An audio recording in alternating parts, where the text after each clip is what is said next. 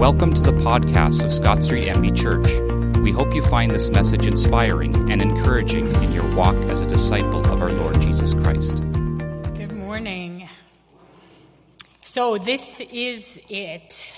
Summer isn't technically over until September 21st, but this coming week is the week that is the week of new beginnings for us. School is starting, right? So parents, are you ready for this? The early morning rushes of lunches and getting everyone dressed and bringing the kids to school. I see some parents looking at each other and consulting right now. Are we ready?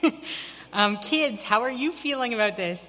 Getting back into the classroom, are you excited to see your friends again every day, or dreading re-entering the life of academia? I was talking with one young lady this morning who's starting grade 9, and the nerves are there. Here at church, we too are getting ready to begin. A whole new year of ministry is starting up. We've been busy meeting with volunteers and getting things in place for another action-packed year of seeing God at work in and through us. We also have our new lead pastor starting this week, and I think we're all feeling the excitement and anticipation of seeing what God has in store for us as we continue to seek God together and follow Him into this new phase of life as a church family. And next week, we'll be talking more about welcoming our new lead pastor and his wife, Sarah, into our family. Yeah, there's so much to be thankful for and excited about as one season comes to an end and another one begins. But before we get ahead of ourselves, we have one more Sunday today in our current sermon series, Life Lessons from Ordinary Lives. I have absolutely loved, or I do absolutely love getting to know people and hearing their stories. So I've really enjoyed taking a look at the lives of these various people over the past few months. Today we're going to be looking at the life of one more person that we read about in Scripture, a man named Zacchaeus. The story of Zacchaeus and the interaction that he had with Jesus is a story that always seems to catch my eye, and the life lessons that I've taken from it over the years have actually been many, and they've been varied. I've learned something different from this story every time I've stopped to look at this passage. There is so much that this interaction teaches us about who Jesus is and his heart for those who look for him. Mr. Hebert read the story for us already this morning, and like so many people's stories in the Bible, it's not long, it's just 10 verses. But there's so much that we can learn when we do a bit of work. Who was this Zacchaeus?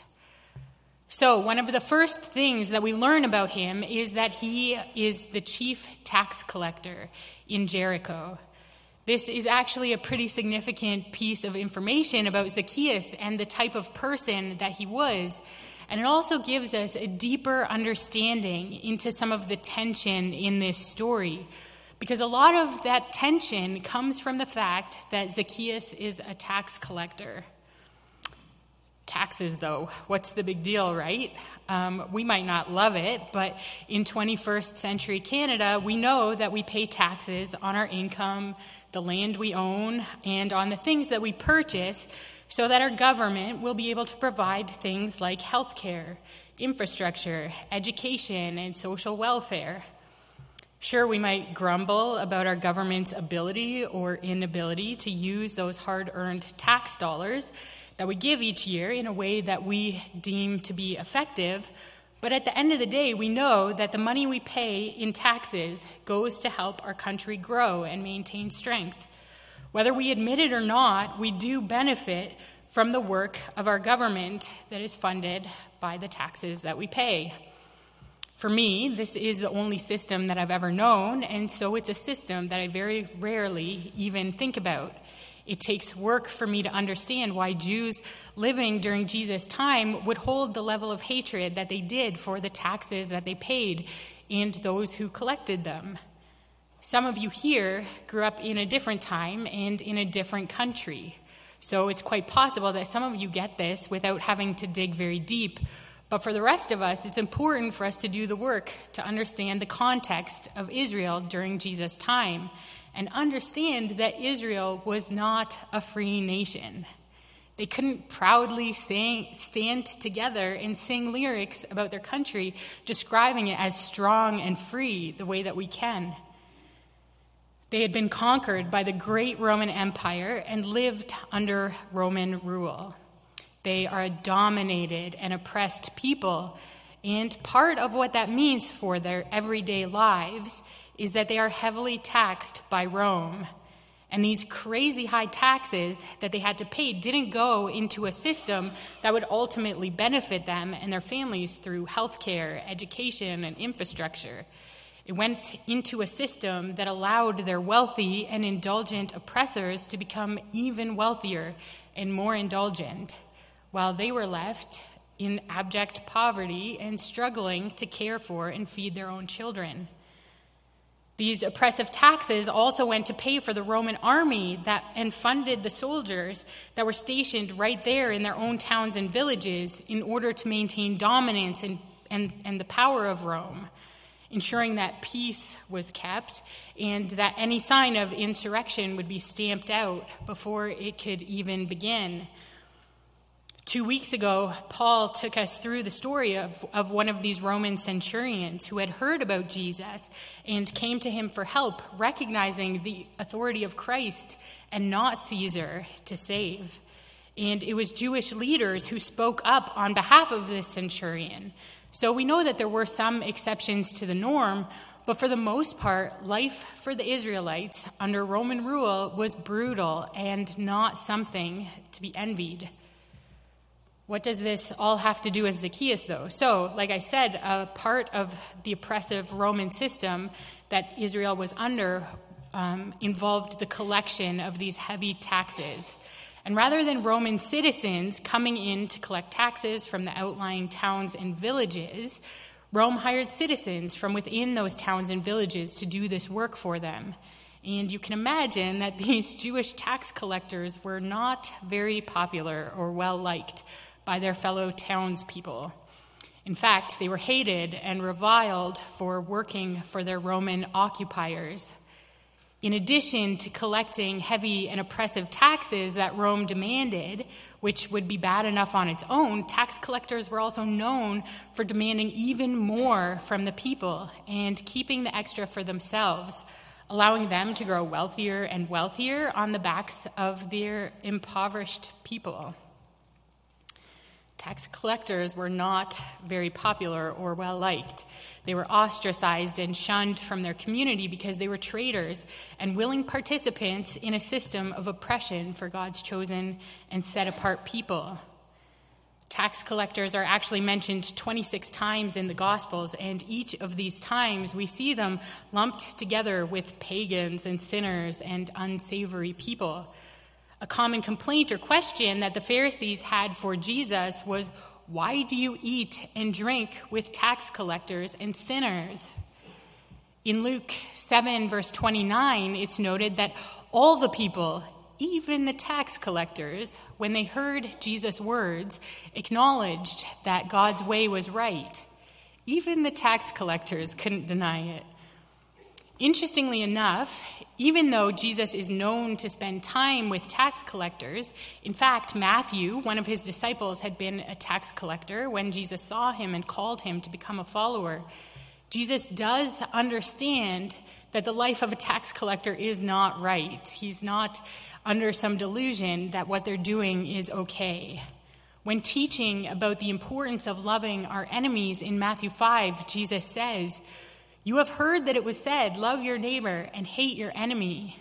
But I tell you, love your enemies and pray for those who persecute you, that you may be children of the Father in heaven. He causes the sun to rise on the evil and the good, and sends rain on the righteous and the unrighteous. If you love those who love you, what reward will you get? Are not even the tax collectors doing that? And if you greet only your own people, what are you doing more than others? Do not even pagans do that?" Tax collectors and sinners. Even the tax collectors. tax collectors. These are not good people. So Jesus entered Jericho and was passing through. A man was there by the name of Zacchaeus. He was a chief tax collector and was wealthy. Zacchaeus is a chief tax collector and he's wealthy.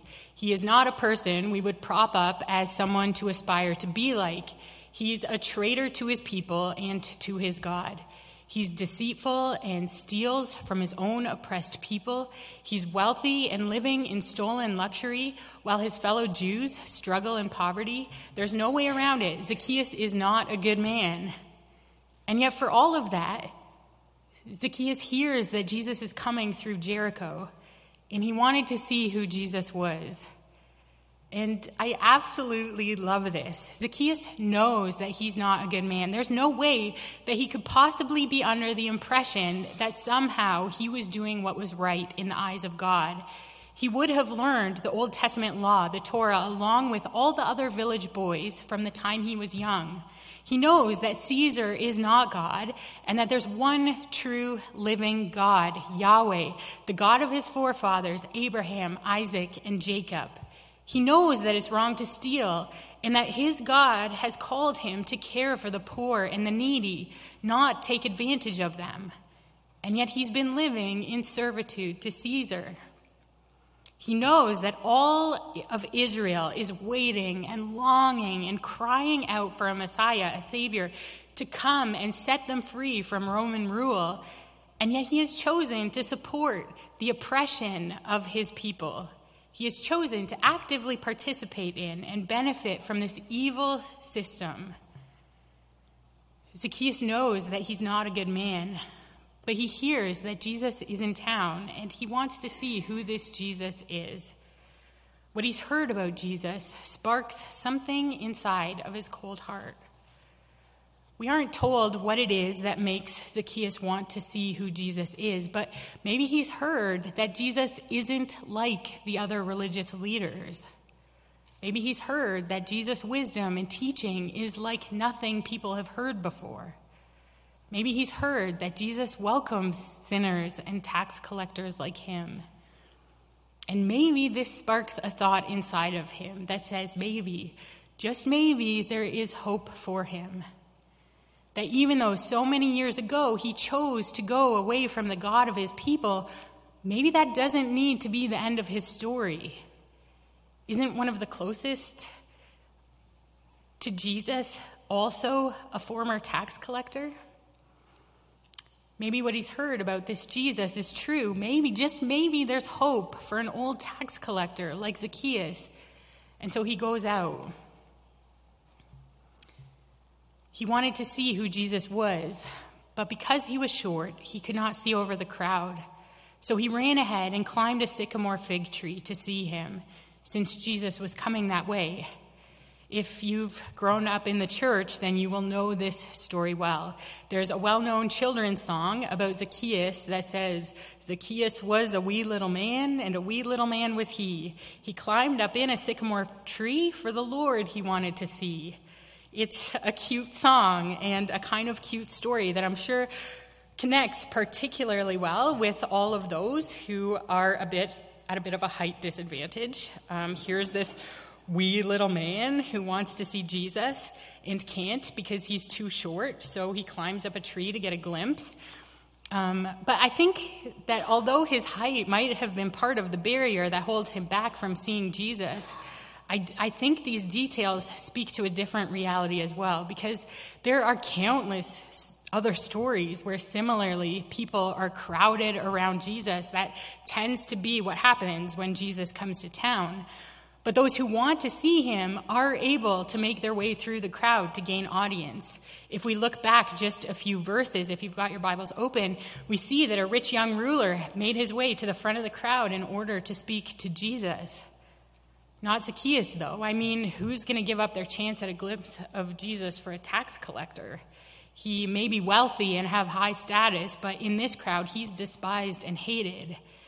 And even though Zacchaeus is drawn to Jesus and wants to get even just a glimpse, maybe there's a bit of fear inside of him as well. I mean, will Jesus actually look kindly on him?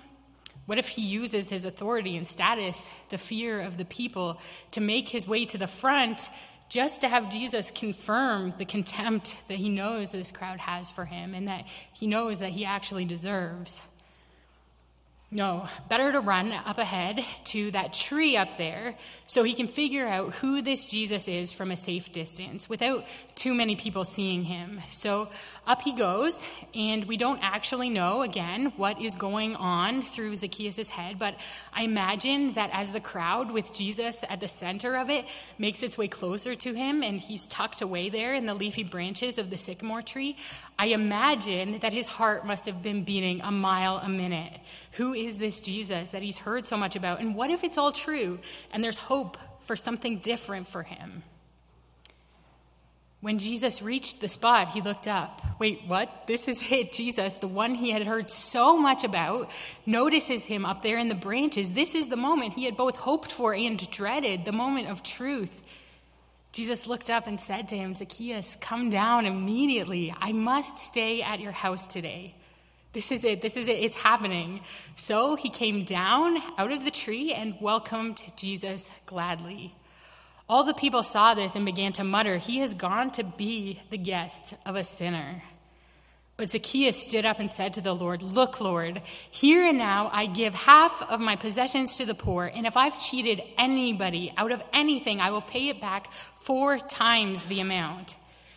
Jesus said to him, today salvation has come to this house, because this man too is a son of Abraham.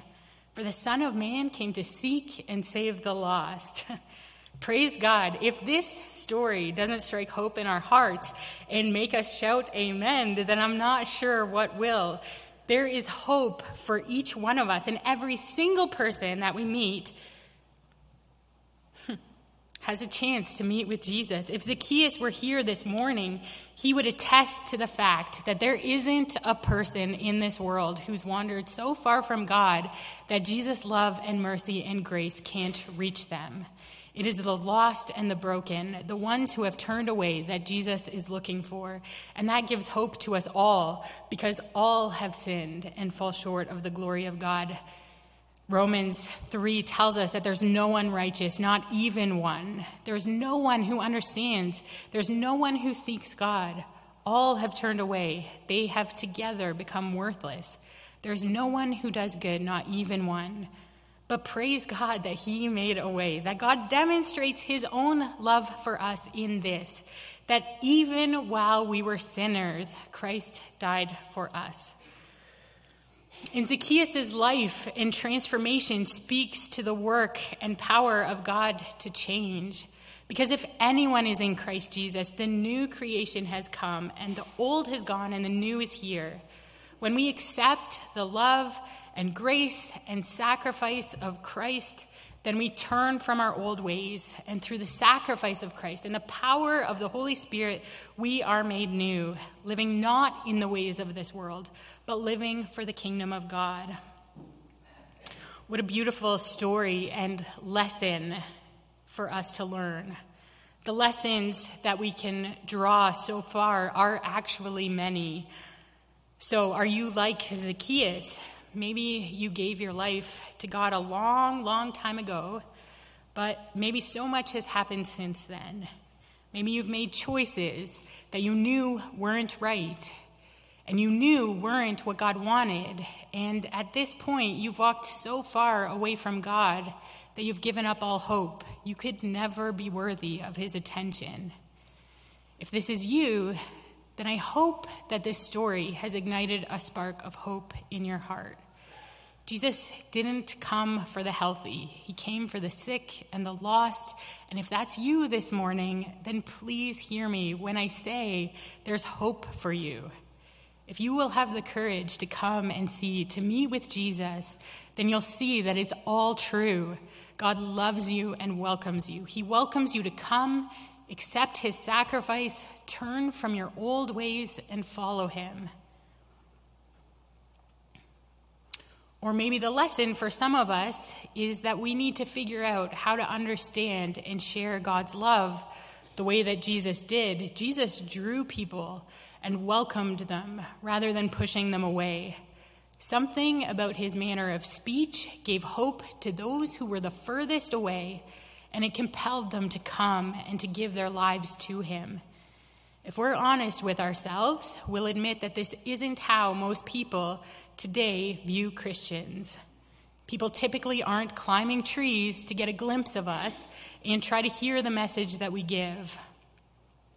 How can we be the ambassadors of God's love that he calls us to be?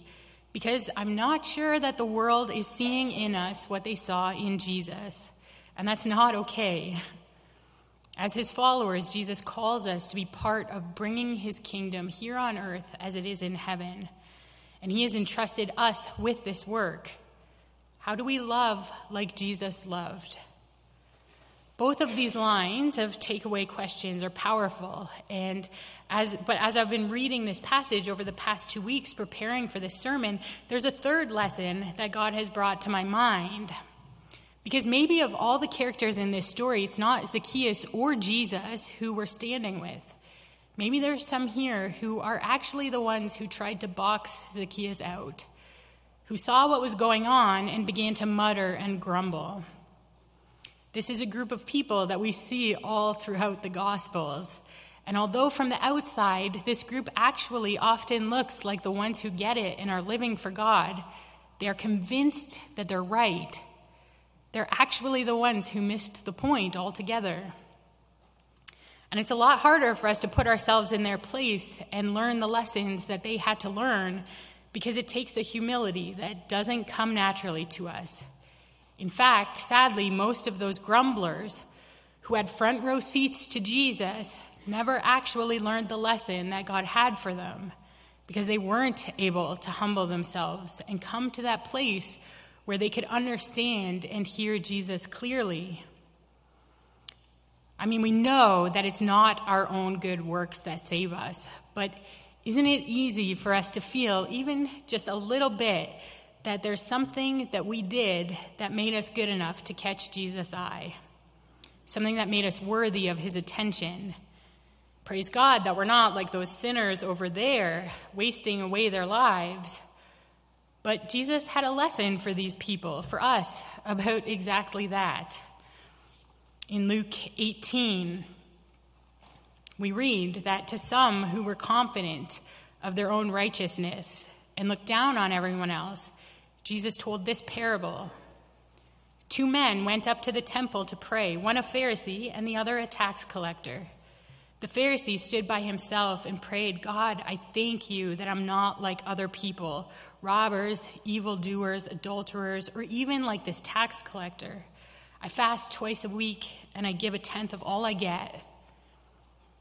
But the tax collector stood at a distance. He would not even look up to heaven, but beat his breast and said, "God, have mercy on me, a sinner." I tell you that this man, rather than the other, went home justified before God. For all those who exalt themselves will be humbled, and those who humble themselves will be exalted. I grew up in the church, understanding that in Jesus' story, the Pharisees are the bad guys. So it's easy for me to read about them and view them as the other. But the older I get, the more I see that as someone who grew up Christian, someone who gave their life to Jesus at a very young age, it's so easy for me to fall into the mindset of the Pharisees. I know the rules and I know how to follow them. I have lived for God for far longer than I've lived against him. And although it's sad to admit, it's easy for me to take the miraculous beauty of God's grace and love for granted. I realize that it is something to be thankful for, but it's so easy to use that to judge others as less than or as unworthy. The Pharisees, for all of their stubbornness and hatred that we see when we read the Gospels, they really thought that they were living in obedience to God. They had good intentions and they thought they were doing right. They were so convinced of this that when Jesus, God himself, came into the world to show us how to live our lives for them, for him, they couldn't actually see it. They were blind to it because it was different than what they had thought. Jesus showed them that they had been wrong, but rather than hear it and humble themselves, They thought they knew better, and they turned away from him. At this point in my life, I've had enough of those moments. Times when I've been convinced that I knew who God is and what it meant to follow him, only to be shown that maybe I've actually missed it. Times when I've had to humble myself at the feet of Jesus and recognize that what I thought I had been doing for him wasn't actually what he had wanted at all. I think this might actually be a far harder lesson to learn than the others, not more important because all of the others are important as well, but harder because it requires a different sort of repentance and a cost that many aren't willing to pay. Zacchaeus knew that what Jesus was offering him that day was a pearl of great price, and he sold everything he had in order to get it. He knew that it was worth everything in his life to follow Jesus, and he didn't look back. But just a few days earlier, Jesus had encountered a different wealthy man, not as despised as Zacchaeus. In fact, this wealthy man looked like he had it all together and was doing exactly what he was supposed to in order to live for God. If you put the two men side by side and had to choose which one you thought would end up on Team Jesus, odds were definitely not in Zacchaeus' favor. So if you turn to Luke 18, we'll be reading Luke 18, verses 18 to 27. A certain ruler asked him, "Good teacher, what must I do to inherit eternal life?" "Why do you call me good?" Jesus answered. "No one is good except God alone. You know the commandments. You shall not commit adultery. You shall not murder. You shall not steal. You shall not give false testimony. Honor your father and mother." "All these I've kept since I was a boy," he said. When Jesus heard this, he said to him, "You still lack one thing. Sell everything you have and give it to the poor, and you will have treasure in heaven. Then come, follow me." When he heard this, he became very sad because he was very wealthy. Jesus looked at him and said, "How hard it is for the rich to enter the kingdom of God. Indeed, it's easier for a camel to go through the eye of a needle than for someone who is rich to enter the kingdom of God." Those who heard this asked, "Who then can be saved?" Jesus replied, "What is impossible with man is possible with God." In the account of this story in the Gospel of Mark, it says that Jesus looked at this man and he loved him.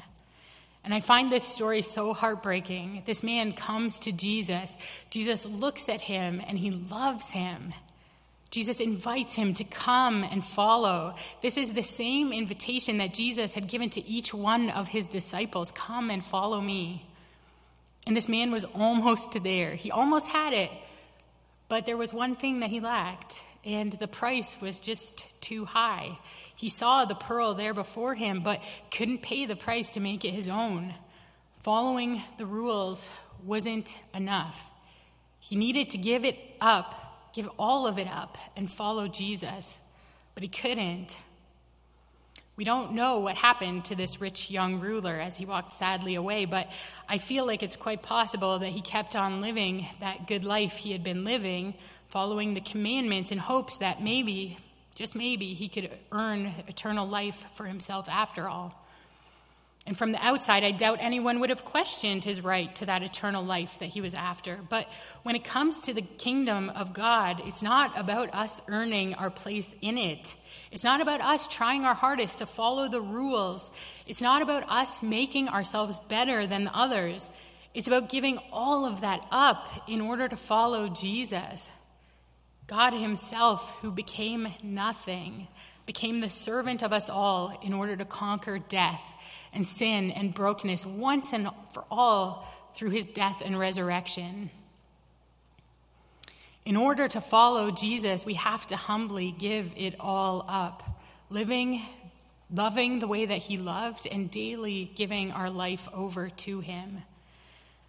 There's a quote from C.S. Lewis that speaks to this. He says, "The Christian way is different, both harder and easier. Christ says, 'Give me all. I don't want so much of your time, so much of your money, and so much of your work. I want you. I will give you a new self instead. In fact, I will give you myself. My own will shall become yours. This is both harder and easier than what we are all trying to do. The terrible thing, the almost impossible thing, is to hand over your whole self, all your wishes and precautions to Christ. But it's far easier than what we are all trying to do instead. We're all trying to let our mind and our heart go their own way, centered on money or pleasure or ambition, hoping that in spite of this, to somehow behave honestly and chastely and humbly. And that's exactly what Christ warned us you could not do. If I'm a field that contains nothing but grass seed, I cannot produce wheat. Cutting the grass may keep it short, but I shall still produce grass and not wheat. If I want to produce wheat, the change must go deeper than the surface. I must be plowed up and resown. Brothers and sisters, what is the lesson that God has for you from this story of Zacchaeus? And I do think that there's a lesson here for each one of us. Wherever you're at in your journey as a Christ follower, whichever character you most connect with, Zacchaeus, Jesus, the crowds,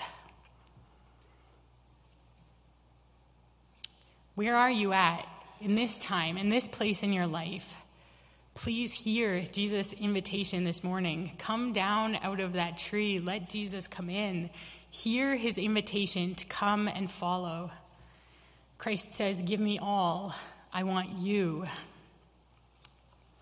Bow with me in prayer. Yeah, Father, I thank you that you are the Lord and creator of all things. I know that I will never fully understand the greatness of who you are, that you always were, that you always will be. But God, the greatness and grandness of who you are doesn't stop you from wanting to be present and active in the lives of your creation. And so, God, I thank you for that. I thank you that we have stories like this story of you interacting with a man named Zacchaeus, that you lived and you entered into your creation to show us who you are and the extent of your love and mercy for us. God, I thank you that it's not about our own efforts, but it's about your love for us. And God, you know the hearts, you know my heart, you know the hearts of each one of my brothers and sisters here this morning, and you know exactly where we're at in understanding who you are and giving our whole selves to you. And God, I thank you that you aren't a God that comes in and demands and takes from us, but you actually invite us into this journey with you. And God, for each one of us, you say, come, follow me. And so, God, I pray that this morning we would hear that call, that we would have the ears to hear, the eyes to see. And we would say yes to it, that we would give every part of ourselves over to you. And God, we know that that's not a one-time decision. It's actually a daily choice that we make. Sometimes it's an hourly choice, a choice that we make every minute to say yes, to follow you, to put aside our old selves and take up the new. But God, this morning I pray that we would say yes to it in this moment, in this time, that we would say yes. And God, I thank you that just like Zacchaeus, who was not a good man, God, you loved him. You loved him enough to say, come down out of that tree. I want to spend this evening at your house. And so, God, for each one of us, I pray that we would have the courage to take that step, to come closer, to see you, and to hear your invitation to us. So, God, I thank you. And God, I pray that even now as we continue to worship you, that it would be pleasing to you and honoring to you. In your holy name I pray this. Amen.